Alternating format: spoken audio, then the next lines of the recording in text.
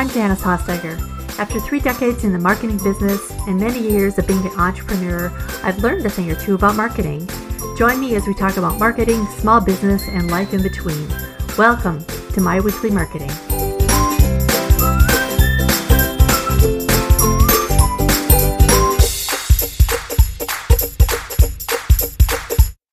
When I started my first business, it was really all I could do to keep up with the client work. Truly, the thought of adding more to do each week would put me over the top. But after my website was up and running and I wasn't getting good ranking, I decided to commit to making sure I had fresh content weekly. Now, this was several years ago, so things have changed since then. But back then, it was really about blogging. Now, when I made the decision to do fresh content every week, this was not an easy decision, nor was it easy to do. It was a thing that I ended up doing every Wednesday night, late at night when my kids were at their church events and my husband, who's a college professor, was teaching his night class. But that was really the only time I could fit it in because of just doing client work when I had a design agency. I'm not going to lie, it was a lot to do. But it paid off by bringing in business from people who I hadn't heard of, adding new business from my current customers, and just being disciplined enough to do it every week. It was hard, but it was worth it. So you may be wondering, what is content marketing?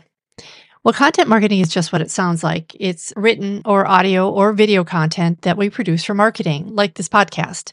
It can be long form or short form content that we produce for social media, but that's sort of another podcast, so we'll talk about that. But content marketing is important for several reasons. First of all, it builds brand awareness. I had a blog article picked up by Alltop, which is a content aggregator, and I had many calls from all over the U.S. from one piece of content that was picked up. So definitely it's a way to build awareness about your company or about your product or service. It also provides help for people who are looking for answers to questions through their Google search. If your content is SEO optimized, it will drive search traffic to your website. Content marketing also establishes credibility for you as a thought leader or someone who's just qualified and knows what you're talking about. It's difficult to tell these days when you just go to someone's website whether or not they really are who they say they are. It makes it hard to know who to trust. If you've got content out there, at least people can read through it or listen to it or watch a video, and they can tell whether or not you're an expert. It's easy to tell when somebody knows what they're talking about. It also engages and educates your audience, which can lead to a sale.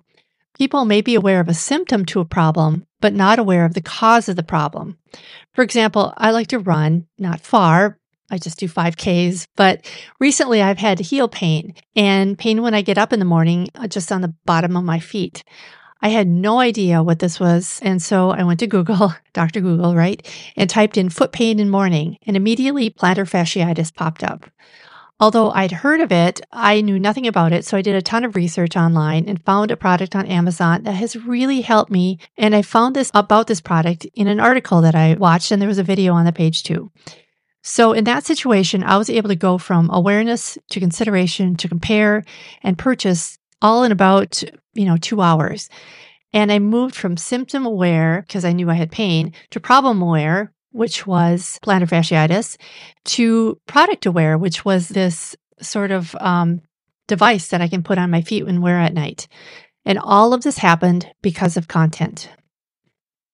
So content can also help you retain followers. It isn't just for attracting new customers, it's also valuable for retaining the ones you already have. Regularly sharing helpful content with your current customers can keep them engaged and loyal to your brand. We have a realtor that still mails us a newsletter with helpful tips on home maintenance. It's great since we're still in touch and we used them to buy one house and sell another one a few years ago. But we wouldn't have probably used them again had they not stayed in touch with us through this newsletter. So that's another great example of mailed content. So it's a little different than a blog or a YouTube video. So another good reason to create content is that it helps you build your list, your email list. Your email list is the single most important thing that you can grow as a business. There's a saying in marketing that goes like this: the money is in the list. Your email list will help you build your business faster than anything else, and you can use your blog as a step to bring people into your funnel and create a nurture campaign. which is to say, once you have their contact information, you can create an email campaign and automation that will move emails, send out a sequence of emails on a regular basis, and that sequence will end with an offer to buy a product. To do that, I recommend creating deeper content and embedding that in your blog or your podcast or your video. And that deeper content requires a name and an email address to access it. So you can do that with what I call a content upgrade, or basically a deep dive into the topic that your content is about. So this download can be for something such as an additional worksheet, a checklist, a cheat sheet, or a deeper training video. So people who are truly interested in your content can learn more about it and get on your email list at the same time. So the question that's usually on everybody's mind is, what do I write about? What kind of content do I post? So what I do is I recommend that you start out by going to a whiteboard or a sheet of paper and drawing a circle in the center of the page and putting there your main focus. So for example, let's say you're a health coach, put that in the middle, and then draw rays around radiating from the circle. And on each of those lines, add something that's part of what your business is about. So as a health coach, you might include vitamins and supplements and exercise, food and diets, and maybe self-care. And those become what we call content pillars. Those are the categories that your products are about, and those are the categories that people look to you for advice about. So under those categories, then just brainstorm some ideas. So for food and diets, for example, you may do a topic on, you may just have recipes and how to eat healthy, what foods to include in your diet, what superfoods and so on. So you can kind of brainstorm with these subcategories, just based on, whatever it is that your customer is most interested in. This is something that I would also recommend that you could use ChatGPT for. Just get ideas about what people are looking for. And then you can also, once you get that list from ChatGPT, or if you brainstorm it, then I would use a tool such as Ubersuggest or Moz.com. Both have a free version. And then see what people are using Google to look for. So that gives you an idea about what it is that people are searching for online, so you don't go off on a tangent and write about something that nobody is really looking for. So once you get that figured out, then it makes it a whole lot easier to figure out what kind of content to create for your customer. In terms of types of content, first of all, really understand your target audience and especially your ideal customer. I have more information on this in a free download that I have, and I'll put the link in the show notes. But look not only at the subject matter, but how do they like to consume content? Are they readers? Maybe a blog would work best. Or do they listen to podcasts? Or do they prefer to watch videos? Or maybe it's even something completely different like infographics. After that, create content that resonates with them and write or talk like you're talking to your best ideal customer. So it comes across as being very natural and it resonates with them. So think about what you'll do realistically. If you don't like to be on camera, don't do videos. My thought was I can talk, so I can just do a podcast. That shouldn't be that hard. Just ask my teachers back in school. They'll tell you how much I like to talk. And I love talking to other entrepreneurs about their business. I also know that my ideal customer listens to podcasts. So for me, a podcast was a no-brainer. I also publish a transcript on my podcast show notes page, which Google treats like a regular web page. So it crawls it and gets that information. Google can't really listen to a podcast, but they can crawl that information on my page. So I have the benefit of gaining search traffic as well. Plus, fresh content is something that Google likes to see, but we'll talk more about that in a minute. For a long time, I did just write written content, and if that makes more sense for you and your ideal customer, for sure do it. If it's not something that you like to do or you're good at, you're not going to want to do it on a regular basis. So how often should you publish content? I would say as often as you can. I would recommend doing it at least weekly on the same day each week for the blog content. After a while, your audience will start to expect it on a certain day. Then after you write it, I would send a link to your email list and let them know that you have new content available. And it's also a great reason to reach out to them so that your customer keeps you top of mind. Okay, so I just touched on SEO a minute ago, but SEO is search engine optimization. And keep in mind that anything you do on your website or on a blog post is written for two sets of people. First of all, it's your customers. And second of all, it's the search engines. So there's a lot here, so I'll make this as brief as possible. Moz.com also offers a limited free keyword search tool that you can use too. And so when I say keyword, there's also something called a long tail keyword, which is another way to say a phrase, since we don't usually search for one word. For example, we don't go to Google and search just for like pickleball because the answer would be way too broad. It's usually a phrase such as how to improve my pickleball skills or something like that. So that's called a long tail keyword. And those are the things you want to be searching for when you do your research.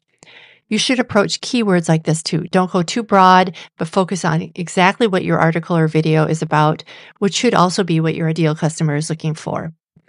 If you post a blog or have a podcast with show notes page on your website, just like I talked about a minute ago, make sure your keywords are in the meta description, the meta title, your page title, your subheads, and throughout your text in a natural way. Don't keyword stuff in an unnatural way. Google has learned to pick up on this and will downrank you for that. Just keep the flow and the writing natural and throw it in places, your keyword and your key phrases, throw them in places that make sense. If you produce your content in video format, YouTube is owned by Google, and because of that, hosting the video on YouTube will give you the biggest SEO bang for your buck. Make sure your keywords are used in the video's title and in the description of the video on YouTube as well. You probably know that Google is the biggest search engine, but YouTube is the second biggest search engine with more than 3 billion searches per month. So it's important to have your video SEO optimized too. On your content pages, pay attention to your loading speed by keeping your image size as small as possible. And if you have a video, embed the link to YouTube or wherever your video is hosted instead of uploading the video directly to your website. That will help your loading speed too.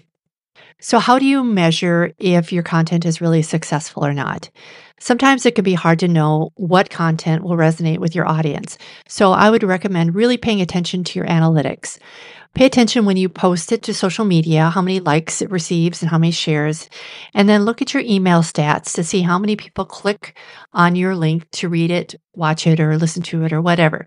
That's the click-through rate or the CTR on your email service provider analytics. On your Google Analytics, see how many people visited your page and how long they stayed on the page. Sometimes, no matter how well it ranks on Moz, so I'm talking about your keyword, the topic isn't quite right for your ideal customer. Only your analytics will be able to tell you that. Okay, so you've done all the really hard work. You've written your blog, you've recorded your video or podcast. Then what do? Well, it's time to distribute it and repurpose it. Don't let your hard work sit in the dark. Get it out there. As Tony Robbins says, repetition is the mother of skill. When we're learning something, it's important for people to see it multiple times for it to sink in. In marketing, we have a principle called the Rule of 7. The Rule of 7 states that a prospect or a potential customer, needs to be touched at least 7 times before they will act on a call to action. This is true for your content as well. Splitting a blog post apart into smaller chunks for social media is a great way to teach this information and also so people can acknowledge you as a thought leader. You can share it on social media, as I said. You can create YouTube script from a blog post. You can create SlideShare presentation or turn it into a talk at a workshop. You can create it and turn things into infographics or ebooks or pull out quotes for social media, or share it on Reddit, Medium, or LinkedIn. Whatever you do, once you've created it, get it out there and share it. Repurposing your existing content isn't meant to be an alternative to creating new content, but it's a way to get your content out to the audience who really needs to hear it. You can continue to create new content while at the same time giving new life to your existing high-quality pieces and provide your audience with relevant, helpful information. So today we went through a lot of information about content marketing. So what do you think? Are you ready to get out there and create? I believe in you, friend. I know you can do it. If you have any questions about today's episode, you can send me a DM on Instagram. I'm at Janice Hofsteiger Marketing, or you can email me at hello@myweeklymarketing.com. You can also visit my show notes page at myweeklymarketing.com/24. I am so glad you're able to join me today. I'll see you next time. Bye for now.